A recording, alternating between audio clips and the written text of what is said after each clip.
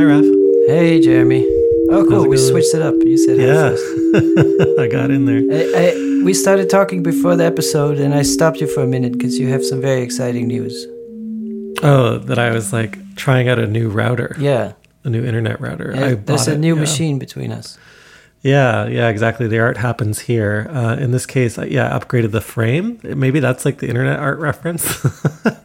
If the internet is, or the network itself, the router is the material, then I upgraded the frame. Yeah. It's my second time trying an Eero mesh router. You were disappointed at first, huh? Yeah, so this time, like, they're on sale. Because your house is so big, it requires a multi-router setup. Well, not my current house. So I'm living in a tiny apartment still. Update on the move. We're moving to a larger home for sure, pending financing amid crazy interest rate hikes. But that house has like different levels. It's kind of weird. Like it's not a huge house. It's maybe like 3 times bigger than the one we live in right now, which sounds really big. But for our European friends, it's like from 60 square meters to 180, but a real house. Do you have a yard as well? There's like a front terrace area or front courtyard. Or do you have a deck or something? Like where will you grill? Yeah, there's a back terrace, and then there's like a front courtyard. Yeah. So like in Europe, it would in be Calgary. It is in Calgary. Or did I just dox you? No, that's fine. I want people to know. Yeah. No, you're going to live in one of those places where you beg people to come. Yeah.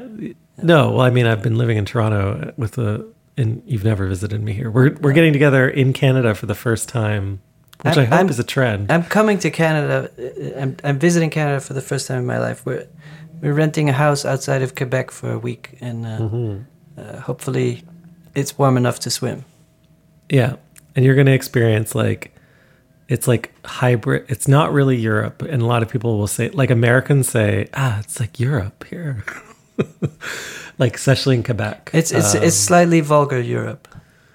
Like America is really vulgar Europe, and Canada is slightly vulgar. I'm not going to taint your experience. I'm going to wait and see what you think. Let's say that the way people interact with each other is probably nicer than in Europe, but the food portions and the amount of butter used is probably more. Oh yeah. Definitely in Quebec there'll be more butter for sure, like better dairy. But I'm saying that the French version of the Canadian version of French food is a bit more vulgar than the French version. Oh, I see. Yeah, I don't know. I've been a little bit on a high horse or whatever you call it. I've been trying to get back into more healthy food, and I noticed that a lot of people are upset when you do that.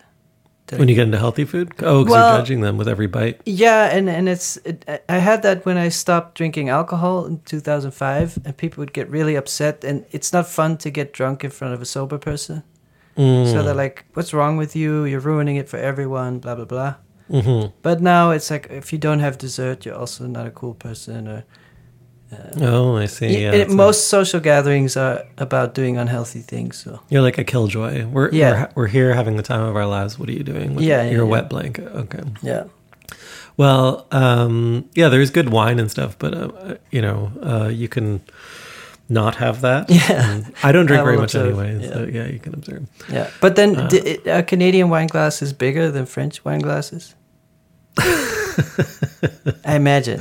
Your American experience, like, also you're, like you live in New York, which is the most European city. No, it's also Brazil. It seemed wherever Europeans went to conquer a place, they're like, we need a bigger grill, bigger cow, bigger guns. Like, if you go to barbecue in Brazil, it's insane. Oh yeah, of course. Yeah. So it felt like the Europeans went somewhere and like enslaved people and grilled bigger pieces of meat. Yeah. Upsize this. Well, I mean, it's a bigger territory too, right? Yeah. Yeah. We'll see. Yeah. Anyway, that's coming soon to a future podcast, your commentary on Canada.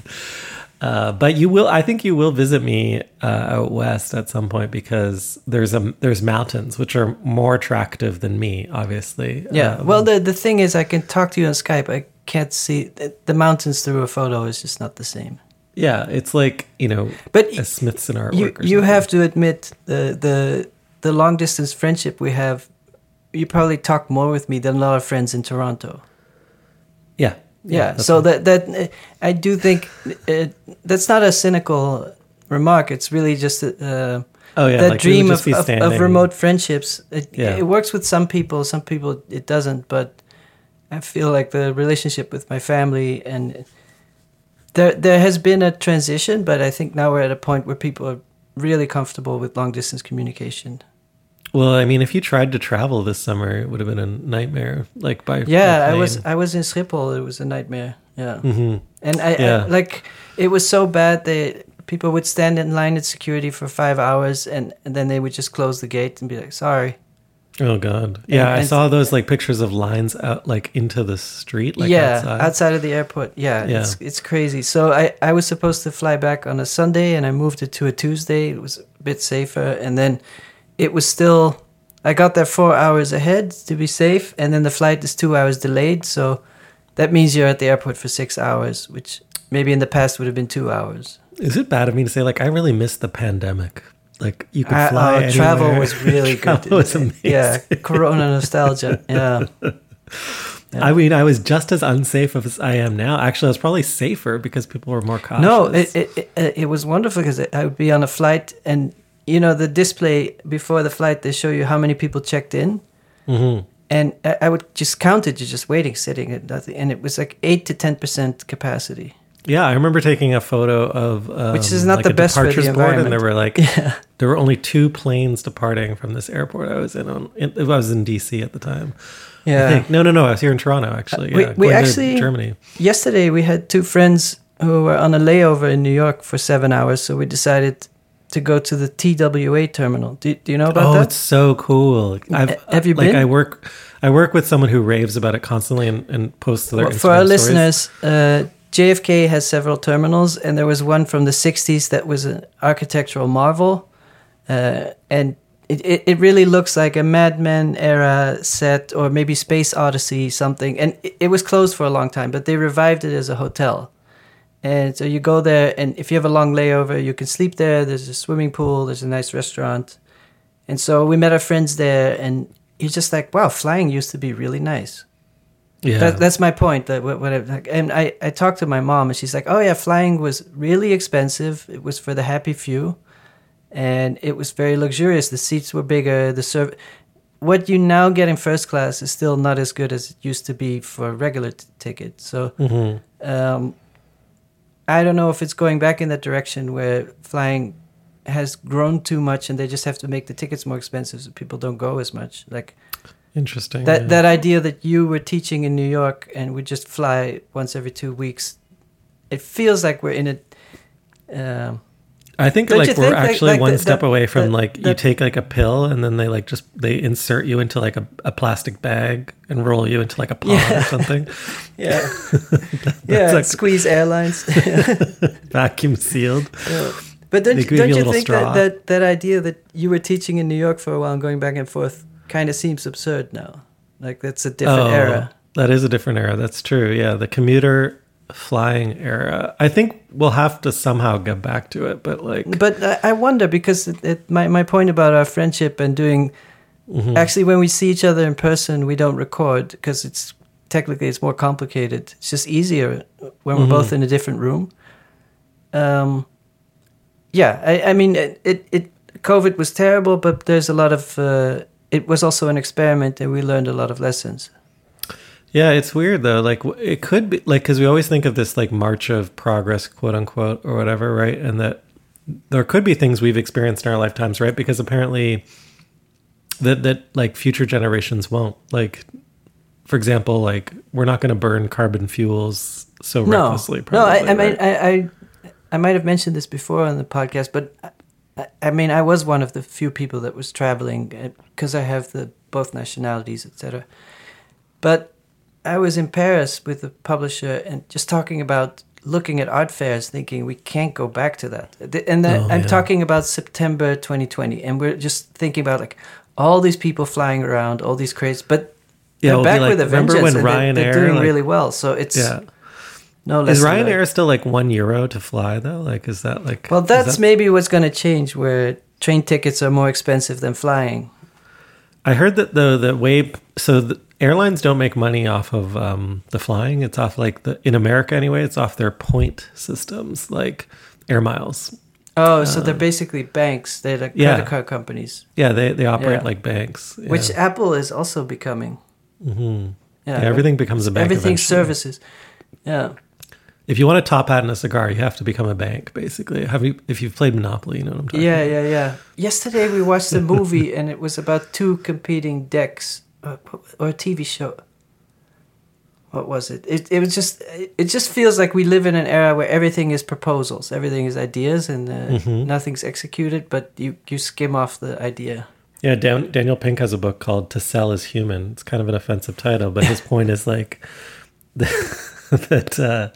that almost 90% of activity in our working lives, especially if you live in the service economy, is sales. Exactly. Yeah. You're always trying to convince someone of something. Yeah. Let me tell you about an opportunity. But even internally, like I pitch every week on something, right? And there, like the Amazon culture, to get rid of, like Amazon had a very big influence on tech culture, and to get around the like culture of basically pitch presentations like decks and stuff. They introduced the concept of like these long form written documents, but they are also written in a format called PRFAQ, which is literally a press release, which is like selling the press on the RA. But back to the lessons learned from the pandemic, I think is an interesting theme. So I remember thinking about the art fair and it being such a resource hog and so inefficient, because in the end, art is conceptual. It's something that happens in the mind. Why do we have to ship all these big sculptures? Yeah. And it seems the lesson has not been learned at all. It's just the circus is back. It's fine. But it's always seemed absurd to me. There's a couple of videos on YouTube where they have a camera just going around Art Basel Unlimited, the big area with big gestures, big sculptures, big paintings. Mm-hmm. And it just, to me, it almost looks like going through an old industrial town. It's just kind of an absurd scale. I mean, that whole era of art fairs, But supposedly the sales this year were great, so yeah. Oh, really? I thought it was, because prior to the pandemic, it was already in decline, right? Yeah, I don't know. But maybe right now, a lot of people see it as a safe place to park your money. Get your money out of those NFTs and into those hard, cold, hard objects. But all the critique of the blockchain using so much energy, and then you see Art Basel Unlimited, they make sculptures that are like the size of 4 classrooms, and you have to store those somewhere, climate controlled, for 400 years. Like that's the plan with art, like 400 years minimum, climate controlled. I mean, even on the blockchain, you've got to have like servers that are climate controlled for like a few hundred years. Yeah, right? yeah.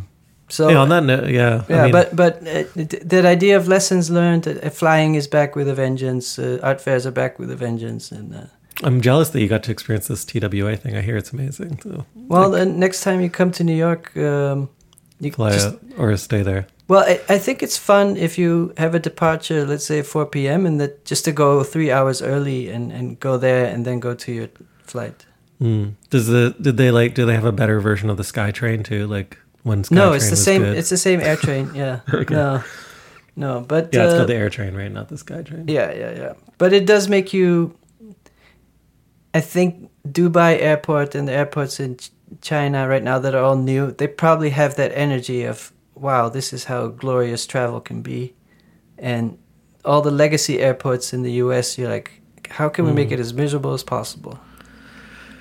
Well, I don't know. I don't want to assume. But American airports are pretty bad. I have to say it's specifically the New York airports.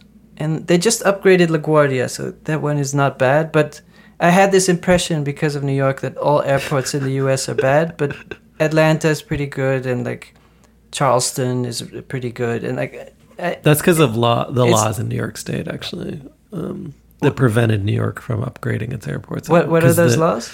Well, basically the government in New York owned part of the airports. Yeah. I was reading, of course, about the restaurants at the airport. So I was like, why is there not even Chipotle? I would settle for a Chipotle. And it's something. The government owns it, so that basically all the restaurants are DMVs, and they have the atmosphere of a DMV. They'd like tender it out to like the lowest bidder. Like who can But give us the I most? remember usually I'm at Terminal 4 and the food is okay. And I was at Terminal, I don't know, 1, a different airline.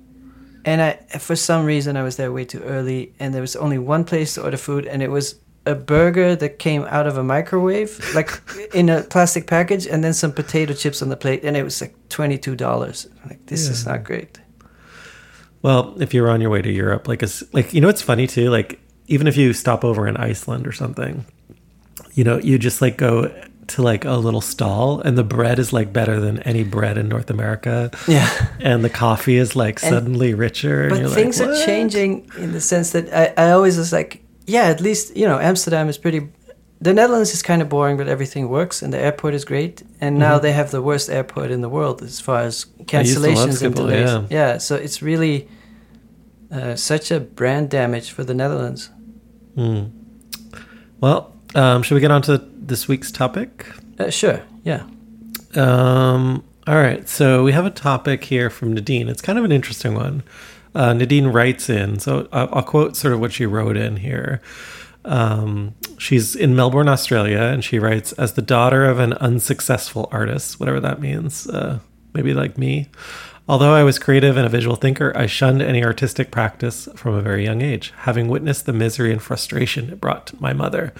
Instead, I pursued a career in sciences before sidestepping into design, from where then merged a fascination with model making. And now I found myself again in a master's degree of fine art after trying out jewelry and a few other things. So I don't know how I got here, but I have a lot of moments recently where I feel out of my depth. My question is, having only the most basic understanding of art history and never really having exhibited any artwork, how the hell am I supposed to absorb, distill, and understand the whole library of art history and theory in order to gain perspective and a deeper understanding and articulation of my own practice? I feel totally overwhelmed and belittled by what I should know and what I don't know. I feel like I'm chasing my tail. Am I an imposter, or is this what being an academic system is all about? Any advice would be amazing. So, it's a little bit of a rhetorical question in a way, like, no, you're not an imposter. We can probably get that out of the way at the start, but where should we start with this one? Well, my general point of view is if you don't enjoy the making of the work, then don't pursue art, because it should be, if you enjoy the making, you've already won, because you've had a good time and you did something you wanted to do. And like those like team building things where you drink wine and paint together with your corporate. Yeah. It's not the same, but if you don't have a natural urge, like, to me, art is like you close your eyes and you have something you want to see that doesn't exist, and you have to make it to see it. You're just curious. It might not even it might be kind of hard to make, but you're just like, I have this idea, like, I want to make a video of I don't know, pigeons wrestling in outer space, and it sounds funny. I want to see what it looks like, and I have to make it. And then it works or it doesn't. But then all the other shit about every time we have a question of like, dear artist, how do I make it? I just keep thinking like, well, I don't think that's the question here. I think the question is like, no, how do I not feel overwhelmed by like, no. Tomorrow you are going to become like, I don't know. Like, but it's a bit of a question. To me, art is a very extreme thing, like as a life choice. It's very highly likely that you'll fail. So if you're not enjoying the making already, then it's like, how do I get in the NBA? Also, I don't really like playing basketball. That's what it sounds like. Or I would look at it the other way, which is like, do you need like a firm understanding of art theory? No rules. No, and art? You don't need anything. Like, so if you start from that premise, and then like, will you probably pick it up along the way? Kind of, but like, people will mention, certain it's things. Case by case, I think. Yeah, but what I've experienced personally quite often, like, yes, there's that's a type of artist too, right? That's like, Derrida said, blah, blah, blah, blah. And by the way, most art theory is not even art theory, it's social theory. And I have a degree in sociology before I even started my degree in art. And I didn't necessarily feel like super comfortable with stuff. Yeah, but this is the underlying thing. Like, I think the question has nothing to do with art history. It has to do with confidence. So that's what I mean. Early on, you're going to feel like a little bit. You need false confidence, like early in your career. I think. I think what you need is to not care. That's the thing. Yeah, but that's like cool. You need to be cool. No, you need to be in a state where it doesn't even enter your mind. The judgment, and I don't know how that works, but there's that like imposter syndrome is very common, not just among early artists, but early designers that I work with. But it sounds like a generational thing, also. No, like even product managers, because I've been like training folks forever. They all like almost everyone who's starting out I talk to has like some form of imposter syndrome. Can we define what for this discussion what imposter syndrome is, sort of? Yeah, like a feeling that you are undeserving or not credible enough to participate. Oh, I thought imposter syndrome was actually when you win big and you think it's not really for you because you are not. I think that's a later form of it, but early on, it's like, do I deserve entry? But what's the difference between imposter syndrome and confidence? It's probably a little bit of the same thing. Like, you have low self-esteem would be another way of describing it. But that's where I empathize with anyone who wants something and doesn't know how to get started. But to me, all the questions we get about should I go to an art school, how do I get a gallery, it's all the same underlying emotion, and it has nothing to do with art. So our answer about whether art history is relevant to an artist or not is not addressing this question. That's how I feel. But regardless, like, if we were to, you and I are both, we do know our own little slices of art history. Like, I've specialized. No, I know, but if we answer the question about art history, we're already speaking from a place where we're comfortable with our position, and we feel like, I'm comfortable making work and sharing it with people I've always been. And then we can talk about how much art history plays a role, but it feels like we've had questions about like selling yourself, questions about like being in the studio versus socializing, all these kind of things. But it seems to me, how there's an anxiety wave in the current generation, and an anxiety wave as far as like there's more introverted. The culture is more introverted. What? I have anxiety, so do you. Yeah. But I'm saying it feels very different from the 80s, where the mindset was more everybody was mean to each other, and that was the culture. I wonder if it was actually like that. Everyone was just like. There's a book about that generation of Richard Prince and all those artists, and they call it the hard crowd, and they were all very critical of each other, and it was all about ball busting and like you're not good enough, and that was the whole. It was that was the cool thing, and right now the cool thing is being sensitive. Everybody's calm and pleasant, and make sure everybody's safe. Yeah, I mean that's one way to look at that's this. That's how I read the question. Yeah, I can remember. Hopefully this doesn't come off the wrong way, but early on I had like a performance in an exhibition at Transmediale in my career, and so like very young career, early like in the first 6 or 7 years of my career. Like, I know it's not that early, but now I'm like so old or whatever.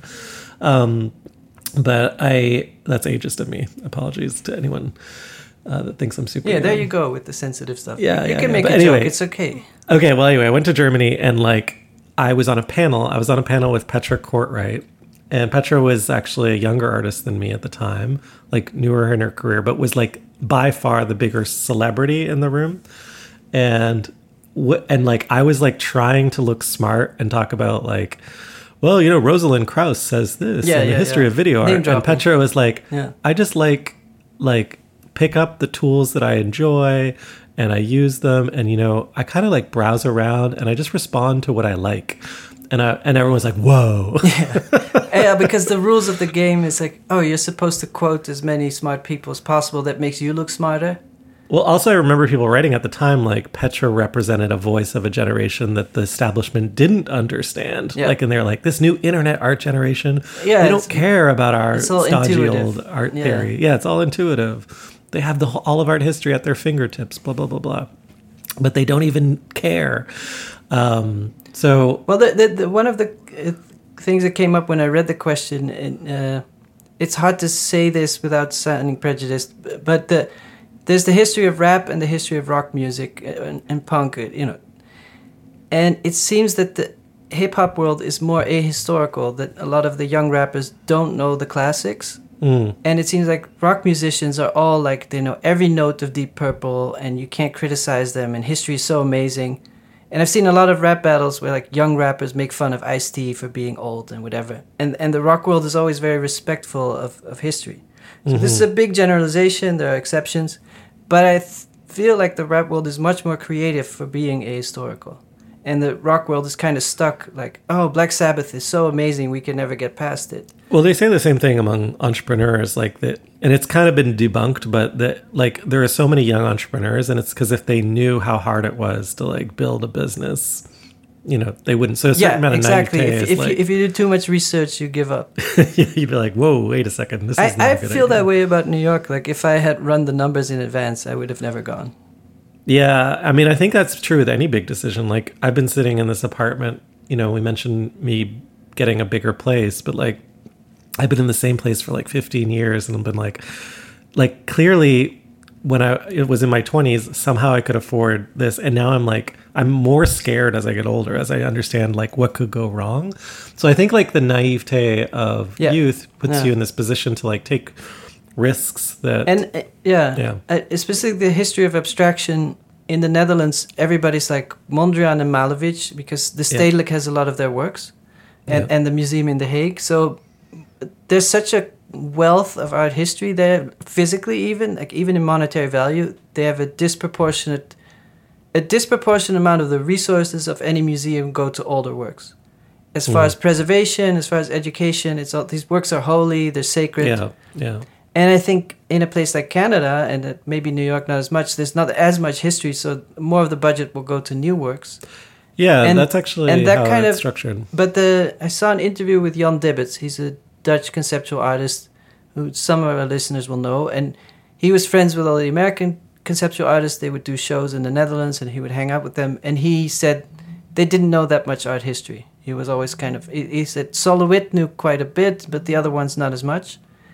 And then objectively, if you look at it, the Americans just invented a lot of stuff. They didn't know that much, and maybe they made some mistakes, but in that sense, it was good. Well, yeah. I mean, but the other thing is... Then they were also in an economic center more than the Netherlands, so they had a lot of support. So it's hard to compare whether that baggage of art history is helpful or not. Also, like, important to remind folks that, like, that's... like that art history was very narrowly defined by those in power, right? And so there's tons of histories that have been abandoned or lost. Yeah. And some people are reclaiming those or recovering them now or writing new histories. Yeah, for sure. Yeah.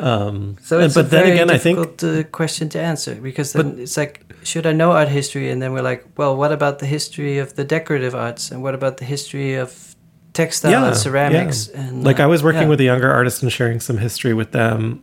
And, you know, they were an artist of color, and they're like, I don't like this art history. This seems like the art history that excluded me. That's a good point. I definitely feel right now in the NFT community or the generative art community, a lot of people are like, we want to become part of the canon. We want to be in museums. And I'm thinking there will be multiple art histories. There's no longer that one art history. Mm-hmm. Like there will be the history of screensavers and there will be the history of abstract painting, but they might be valued equally. Are people actually worried about that? Like getting their, and I've already had others. Yeah. I've already had an NFT. Like I have an NFT in a museum right now. Like, oh, you're ahead of me. It's not a, but I think that's like not an if, it's just like a when, right? Like, it's, yeah. But my point is like, the canon, the idea that there is one art history, there's one book with it, and that's the official one. Like, okay, the 90s were these 5 artists, the 2000s were these 5 artists, and the book picks 5 people every decade. But I think that's no longer, it doesn't make sense the same way we don't think of... Well, your hip-hop point was a good one, which is like, there are so many subgenres of everything. I'm so scared to talk about these things. No, I don't think it's scary to like think about like the internet allowed for the proliferation of micro slivers of subculture. Yeah. And so, you know how it's so funny it's in not the like, 90s. oh, Michael Jackson is the best musician because he's in the history books, and or the Beatles are the best. I don't like the Beatles at all. So, yeah. Well, like it's funny in the like 90s how they talked about like, oh, we're gonna live in 1,000 channel universe. Can you imagine how like narrow that perspective was? Yeah, like 1,000. I always could do that in one afternoon. That's a Did Sunday. you ever read Infinite Jest? Yeah, no, yeah. Did you yes. try? Yeah, I started, but didn't. Yeah, but the whole premise of that book, I think I skimmed through it and maybe read 20%. But the premise of the book is that there's this videotape that's so entertaining that you give up on life, and it's like drugs. And that's kind of where we're at with social media. It's just not in the book. It's this one tape that people pass around, and I might be misquoting the book. That's how I read it, but it's a good point. But this idea in the 90s that there would be this one channel or this one thing that would be so mesmerizing, and I guess that's what TikTok is, but it's not a channel. It's a portal. Yeah, TikTok is representative of like infinite stream. It's funny because even early internet artists were exploring that. Like I remember, I think it's an interesting theme. This idea of the infinite glowing object that we just like staring at like a campfire, and I think a lot of artists in the maybe 10 years ago were trying to make paintings or sculptures or installations that would mirror the infinite nature of the internet. Yeah. So like I'm going to make this installation that just feels so overwhelming. It's like the internet, like the information superhighway, or like it's going to be 1,300 projectors with all these video clips. And it's just never as infinite as the internet itself. So you're always... I guess that's the paradox of landscape painting as well. Like, doesn't matter how big you make the painting, it's not as big as the landscape. I can't remember if it was like, was it Smithson? I've quoted this on the podcast before, so like, please refer to my earlier, more intelligent self. But it was one of the landscape artists that said like, the greatest work of art is the American highway system. Because again, it's like, it's so experiential. There's no way you could ever actually represent it on a wall. Yeah. And so... But then TikTok is still in a two-dimensional plane. So you could really say it is in the same position as painting. Like you could hang an iPhone with TikTok next to a painting and see what it does to you. And like the highway system is a large physical structure. Yeah. No, I know, folks we've worked with before, been in exhibitions with before. I've done stuff where like they print out like, all their web history on a roll. Yeah. It rolls into the gallery or whatever. Yeah. The vast content. Yeah, exactly. Like that's definitely something out there. I mean, personally, in my own practice, like over the years, I don't know if this still relates back to the question, but I've thought like, hey, no one object should be forced to contain all. When I started out, by the way, I was like, every frame of video needs to like be a work that stands on its own. But I'm like, they always talk about like artists loosening up over time. Like, I think that's one of the things for someone, like like Nadine, which is like there's like this pressure to be really tight. Like people are going to ask you, why did you do this? Why did you do that? Like early in your career. Right. And you like, there's a false trap at least. And this is not advice, hopefully, but like just something that's happened to me. Like the false trap was I thought I had to have an answer for everything. And then I think like over time, you start to remove and simplify your work for this reason, which is a good thing actually, because you try and do too much early on. Right? It sounds to me like a lot of it is about expectations. So if you start out making work and you have hope of ending up in the Guggenheim, then any step you do is frustrating because you're not there yet. Yeah. And I don't know if you... Well, there's this great quote from this guy that has this podcast about design, 99% Invisible. And he says, like, why do so many young designers and artists have imposter syndrome? And he's like, because they often have really good taste. Like they can spot good art, right? Like that's kind of what draws them to it in the first place. They're like, whoa, I want to do something like that. But their skills haven't caught up with what they want to achieve. And so as they're making, and the skills are also thinking skills. Yeah. They're like, oh, I know this isn't good. And like, cause it's not as great as that thing that someone did like not everybody who starts with art ends up doing it their whole life. For some people, it's like, well, I tried it for a few years and then it wasn't as fun. And yeah, but like having that taste level or knowing what's good is the first step, like on a journey, well, right? And then there's the expectation of making a living out of it, which is a really false expectation. Well, it's also as I grow older, I see that there's tons of people who can make a living with art by making bad art and even being aware of it, but just seeing it as a product. And that's totally fine. It's like, oh, I make decent public sculptures, but they're not going to change art history, but they serve a purpose because that square needs a sculpture. And that's totally fine. So I guess, sure. And maybe what I'm saying is that the only thing that helps is thinking in small steps. Yeah, there is like a book though, like if you just want to know what everyone has read, like there's that book that everyone in art school reads. I think if like Nadine's in her first few months of an MFA, it's that book on like art and art history. It's like the last 100 years of art history and theory. It's like the standard book. Yeah. Jansen or something. It's up here on my bookshelf and I can't see it. Yeah. But it's not a secret. Like most people have read that. Yeah. And maybe a couple other things. And it's hard to read. Honestly, it's not taught well either because just knowing what I know about social theory, and this is not me it's just that I started with social But sociology. it's a good point you made about most theory in the art world is not art theory. No, that's the thing. It's funny. I was always thinking about it. You just said it. I never put it to words in that sense. And it's so much of it is economic theory, political theory. All these things have nothing to do with art. And it's like I'm a Marxist. Wait a second. That's not art theory. The problem with that whole premise is that anything in life is more important than art. Like medical theory is more important than art. If someone breaks their leg and you can help them to walk again, that's more important than a still life of an orange. So also artists are terrible at writing. No, I know. But the problem is if you're in a classroom and a couple of people are like, I like the glow of a banana next to a strawberry, and that tension between those two colors is what I'm going to dedicate my life to. And someone else like, people are starving. How can you talk about that? You should give the banana to someone who needs it instead of painting it.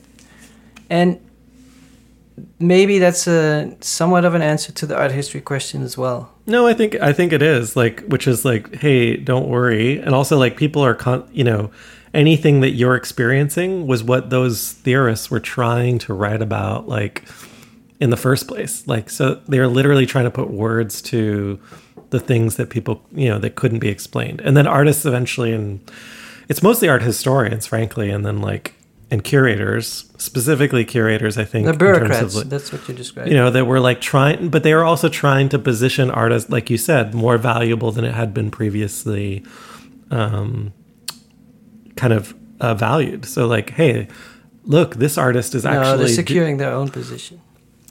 Somewhat, yeah, I know, but it's all still about circling the wagons and making and creating a platform for this is important, right? Yeah. And for example, we could go back to the classic examples, the Salon des Refusés, right? That the abstract works couldn't make it into the main this salon. Is not art.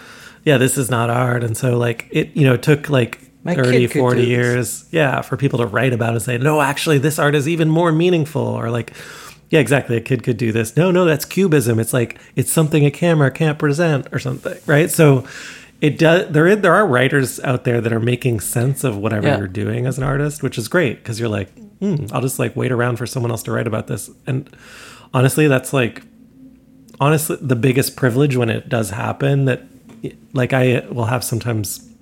I've had a few occasions where people have written about my work. I think you've had quite a few as well. And you're ooh, I didn't even see that.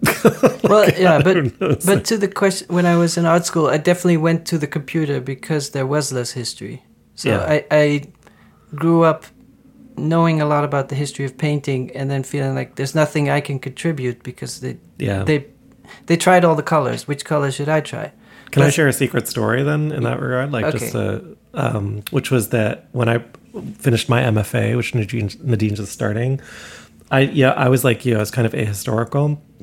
But for my final review panel, I was like, ooh, I better like get an essay together and make sure that like I position my work like as if it's academically important.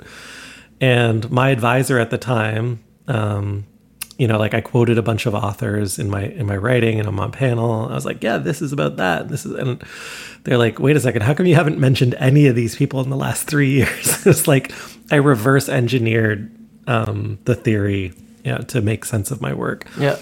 And that didn't change the value of the work, by the way. That's back to sales. That at that point you're selling.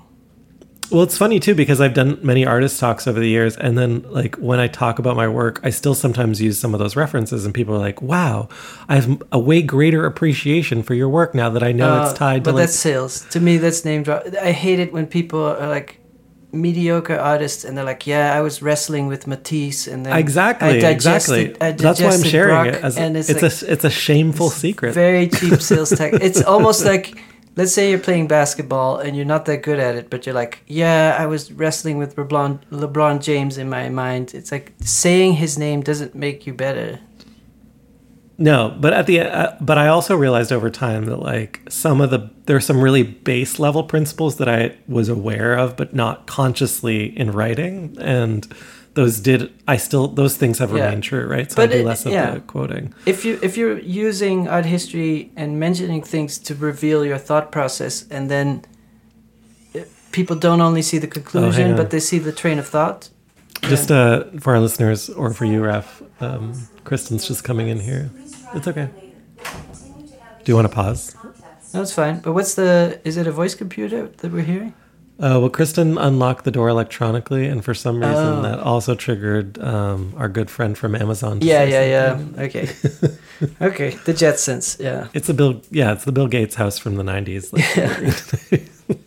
I think our listeners will appreciate us keeping that in. Okay. Yeah. But the question of art history being a burden or a resource, it's really up to you, anyone listening. It's really different per person. I know I was happy that I rolled into the computer when there was not so much visual history, so there was a lot of new stuff to try.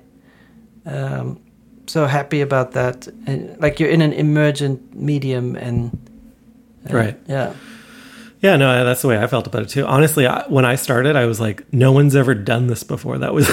yeah, it's a new genre. Like, yeah. Like I was like, I'm inventing something that no one's ever done, and I honestly felt that way. Later, I found out obviously there was other earlier experiments, and then that was kind of exciting and validating, but it had nothing to do with why I started. That's how I felt when I did deeper research into screensavers. There are all these decisions in low computer visuals. Like, you can't. The computer's limited, so how do you suggest movement that happens at the same time all over the screen? And I saw all these decisions that I had been trying, but I didn't know someone did that before. So I guess... But it kind of, like, all the fun is in doing it and uncovering it yourself. Yeah. Anyway. And so had I done too much... Maybe that's back to the New York question. Like, if you do too much research, maybe you ruin it. Yeah, I mean, I used to start out, like, every time I start a new project, and I still kind of in the same way. I'd be like, what am I gonna explore today? Like, what might be possible, right? And I just like, I'm always trying to get back to that. I don't know if you are too, but like that childlike sense of wonder, to use like kind of a cheesy line, but like getting back to that place of just curiosity driving me forward. And I always find that like I do way better work, and sometimes it's like faster too. Like I'm not worried about making sense of it. I'm just like, this feels good. This feels right.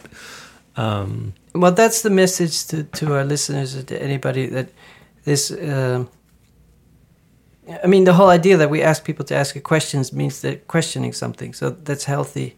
Mm-hmm. But you shouldn't question so much that you don't know what to do. Yeah, that's what I don't know how Nadine is feeling and how she's doing, but it's a lot of the questions about what method can you use to get better, and I don't know. It's very difficult. Like, I guess I always come back to the same line, though. I mean, I guess Kristen should do the podcast because she's a teacher. She would know the answer. No, she wouldn't. She would, like, that's not how teaching's done anymore anyway. It's about creating space for others. Like, it's really obsolete. Well, this idea of teaching that where you pour knowledge into people like a vessel. But the problem with creating space is if the school is so expensive, then it's very artificial. Then it's very hard to persist after school. Yeah, I mean, even in design. I went to this school in Fort Worth, and we both went there, and it's just wonderful resources, like the best computers, the best labs for anything you want to do. And then after school, it's like, oh shit, what do I do now? Yeah, I visited a lab like that recently here in Toronto. You're like, wow, this is amazing. I wouldn't. They had like, well, they had like robots from like factories, like that they were using like to 3D print. They like, we reconfigured this automotive robot to like print giant chairs. And I'm like, what? And I was like, can I get access? They're like, well, it's only for students. It's like, do students use it very often? Well, they don't really have time. I'm like, this is crazy. Why can't I be here? Why can't I use this? While you're in school, take advantage. I guess maybe that's the other thing. Like, just like, I remember being in school, and some people, ex-students, would use certain workshops, and they would act kind of high and mighty because they were more established. So they're like, "Oh, I'm going to use the wood workshop today," and I'm like, "You're not paying tuition. Why the fuck do I not get access? This is not fair." Yeah, but they would be like, "Move along, kitty. Let the professionals use the machine." Yeah, there's a lot of that like gatekeeping of technologies. It's so stupid. I was like that early on. That was the one thing that I was really vehemently against, because I just noticed that there were some people who would blame themselves for like, I'm not smart enough to use this machine, and then other people would be like, get out of my way. I don't know how to use it, but I'm going to figure it out. Yeah, but the hip hop analogy, you think back to the idea of a rap battle. Without sounding very cringe, I've never been at a rap battle. But you don't I actually have, But you don't go to a rap battle saying like, please be nice, I'm very sensitive. And like if you're actually supposed to take down the other person. Yeah, and so if you approach art making as like, I don't feel comfortable because there's so much history, like I don't know if that's the right personality type, but I don't want to sound dismissive.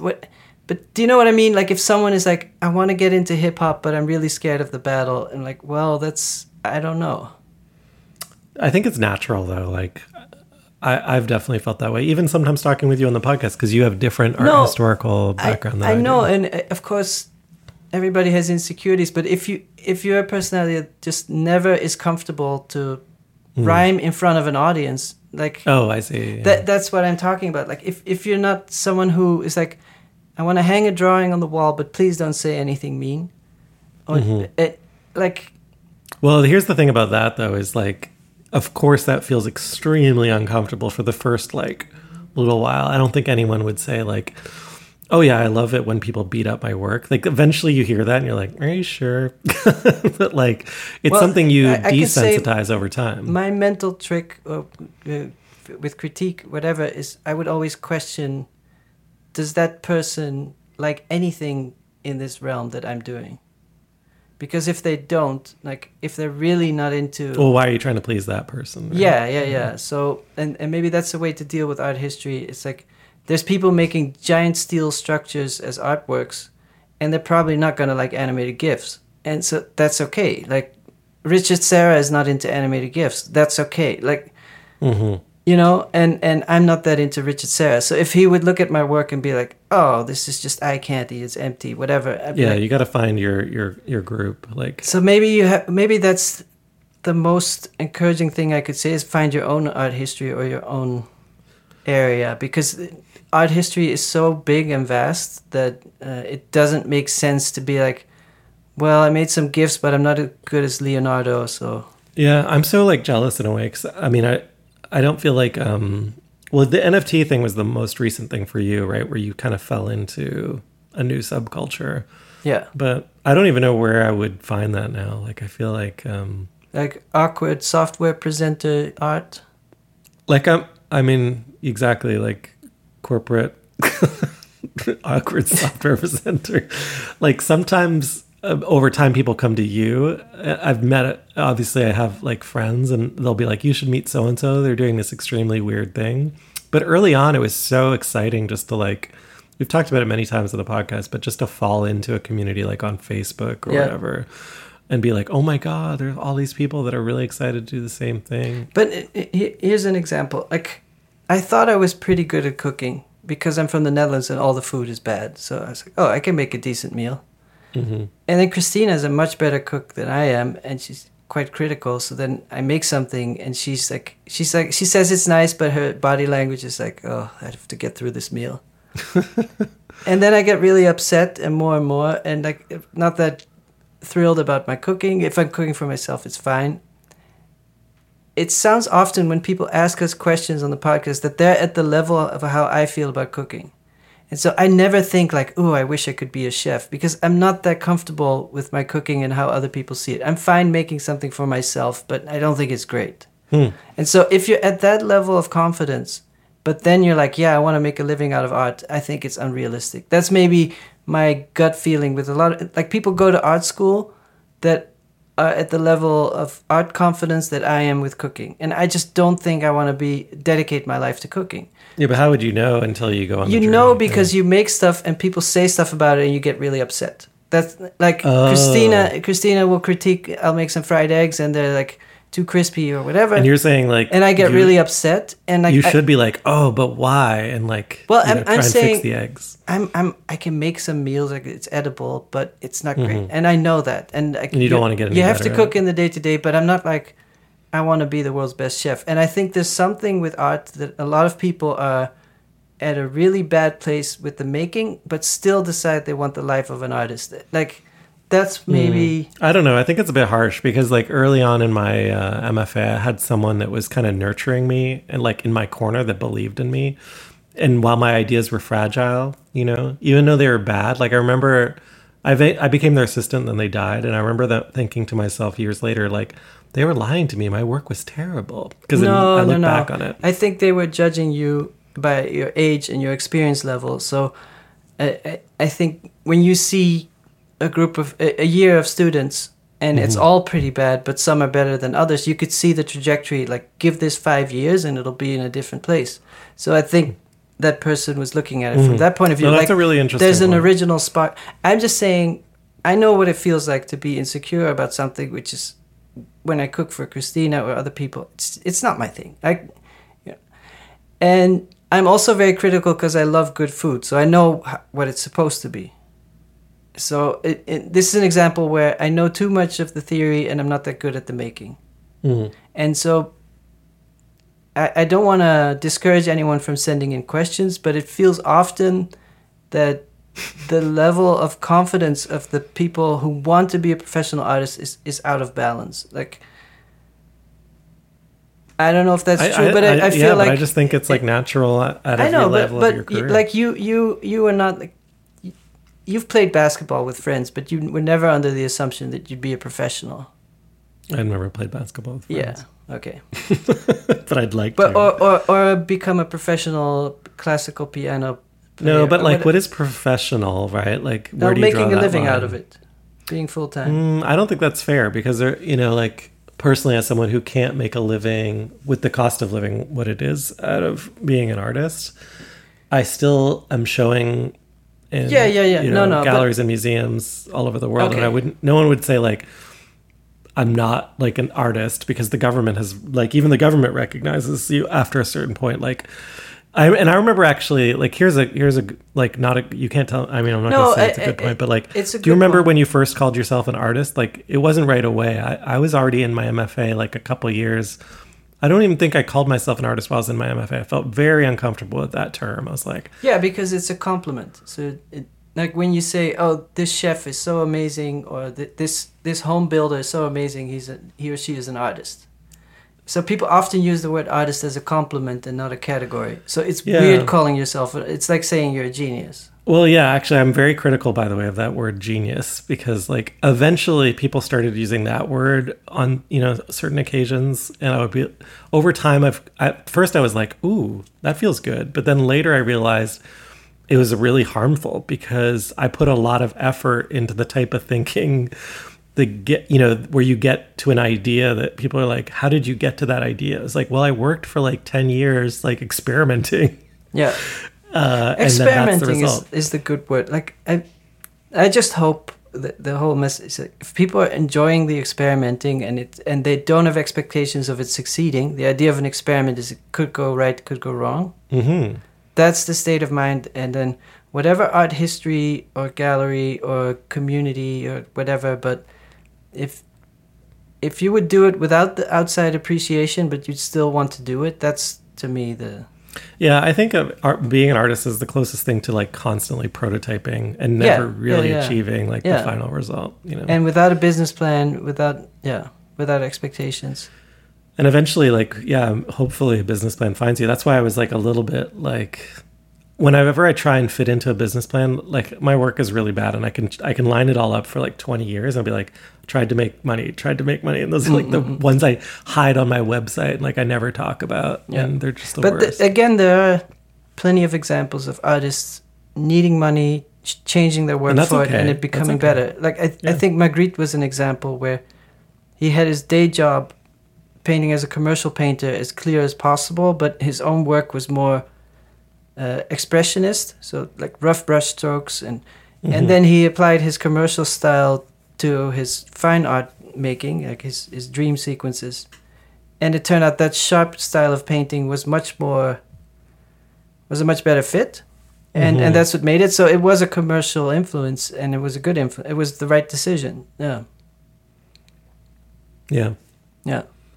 But I don't want to be dismissive of anybody's question. I just sometimes...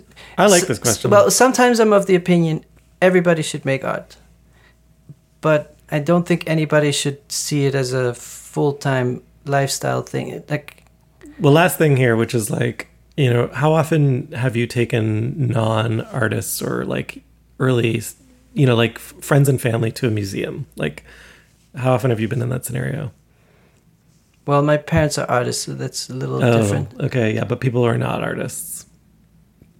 Like, you know, like maybe I'll just speak from my own experience. I don't like convincing people in general. Okay, because I've had, you know, like friends that I've taken, or even people that are a little earlier in their career, to a museum, and like I see that museum through completely different eyes than they do, and that's just because of like a lifetime of being an artist, and like, oh, you should look at so and so, or you read this little snippet here or there, and it just because like Nadine's feeling overwhelmed, like it's like going into an art museum and having no context of why the hell these things are the way they are. That's how most of the world feels. Like, yeah, we do take that for granted. The counter argument, I would say, is that there's also, you're taught respect through art history. Like, oh, this seems very easy, but actually it was very hard because they went through all this suffering and whatever.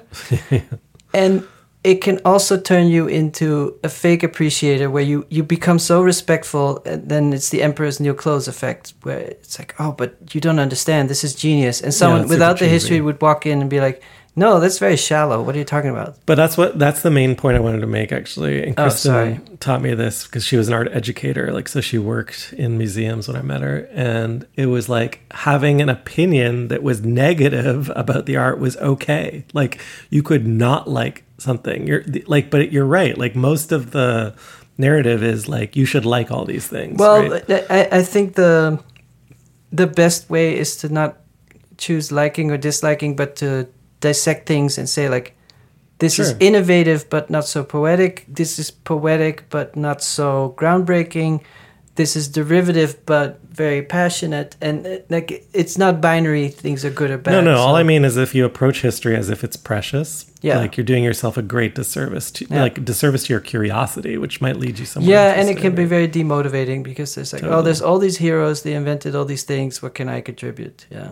Yeah, that's the number one thing. Like, when I'm done studio visits with folks in their MFAs, where it's like, you know, like, everything's been done, because you like immediately I'll like rattle off a bunch of references or whatever, right? Like, oh, have you seen Joy Kill? Like, I got this great idea. Well, have you seen such and such? Well, also, like, the worst insult that you can pay someone is like, that work's derivative of someone greater than you, right? And that's unfortunate when that happens. Like, and but it's completely irrelevant because you're going to bring something different to it. And usually I'm sharing those references sometimes because I'm like, oh, like you said earlier, like, this person was exploring this, like the screensaver situation, and you might be interested in what they found out. Like, it's the same research topic, but it's not the same result, right? Yeah. Anyway, I just still think it's like, it's still hard to consume all of that, and don't worry about it. It's just like, but then make friends with history. I think the question is more about worrying and not that much about art history. It's like, how do you teach someone not to worry? Yeah, it's like, how do you teach someone to go to the beach? You know, you gotta just like get your hands dirty. Don't worry about the sand in your toes or whatever. Like, I feel like that's something you would have told me. Jeremy, I don't prepare to go to the beach in Brazil. The beach prepares me. Yeah. But you can't, but I do see, even in the generative art space, where the threshold is lower than a museum show, let's say, and people still work up and be like, I worked on this algorithm for 12 years, and they want to make it into a very heavy thing and not playful. So maybe that's the difference between. I'm talking about being playful. That's maybe the best word. It's like,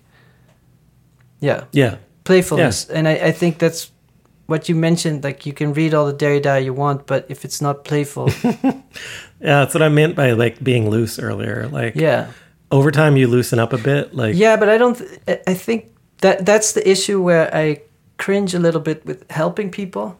I feel like I don't know if that can be taught. That's because playfulness is think about drawing though. Like, you know, when people first start to draw, they draw with it's almost a comical amount of precision. Like, you know. Oh, I think children actually are the most playful. So exactly. No, what I mean when they first try and become good at drawing, they draw a grid and whatever. Of course, when they start as children, they're fluid and free, and they come up. You know, they accidentally stumble into all kinds of really wonderful expression. But like, you know, like as you progress with drawing, and I always think of drawing as thinking because Milton Glaser said that. Yeah. But you loosen up and you start to like hash out a line, like, and you don't worry that there's marks on the page where they, you know, you never use it. Kristen used to say you can't use an eraser if you're learning to draw, right? Because if you correct a line, you're essentially no longer responding to the line in real time, and you're self-editing. So I think, just like, it's like a life drawing class. But that's what I mean when I say having fun. It's not necessarily fun as in eating a birthday cake. It's more complicated than that. But if it's not playful, it's like listening to a musician that is reading the notes but not really playing music. Yeah. Yeah, they're not interpreting it. They're not enjoying it. Like, yeah, so I mean, we always say the same thing, which is have fun, be yourself. It's like, Michael Jordan was right, or whoever said that, you know, like, don't do drugs. Just say no. Yeah. Just say no.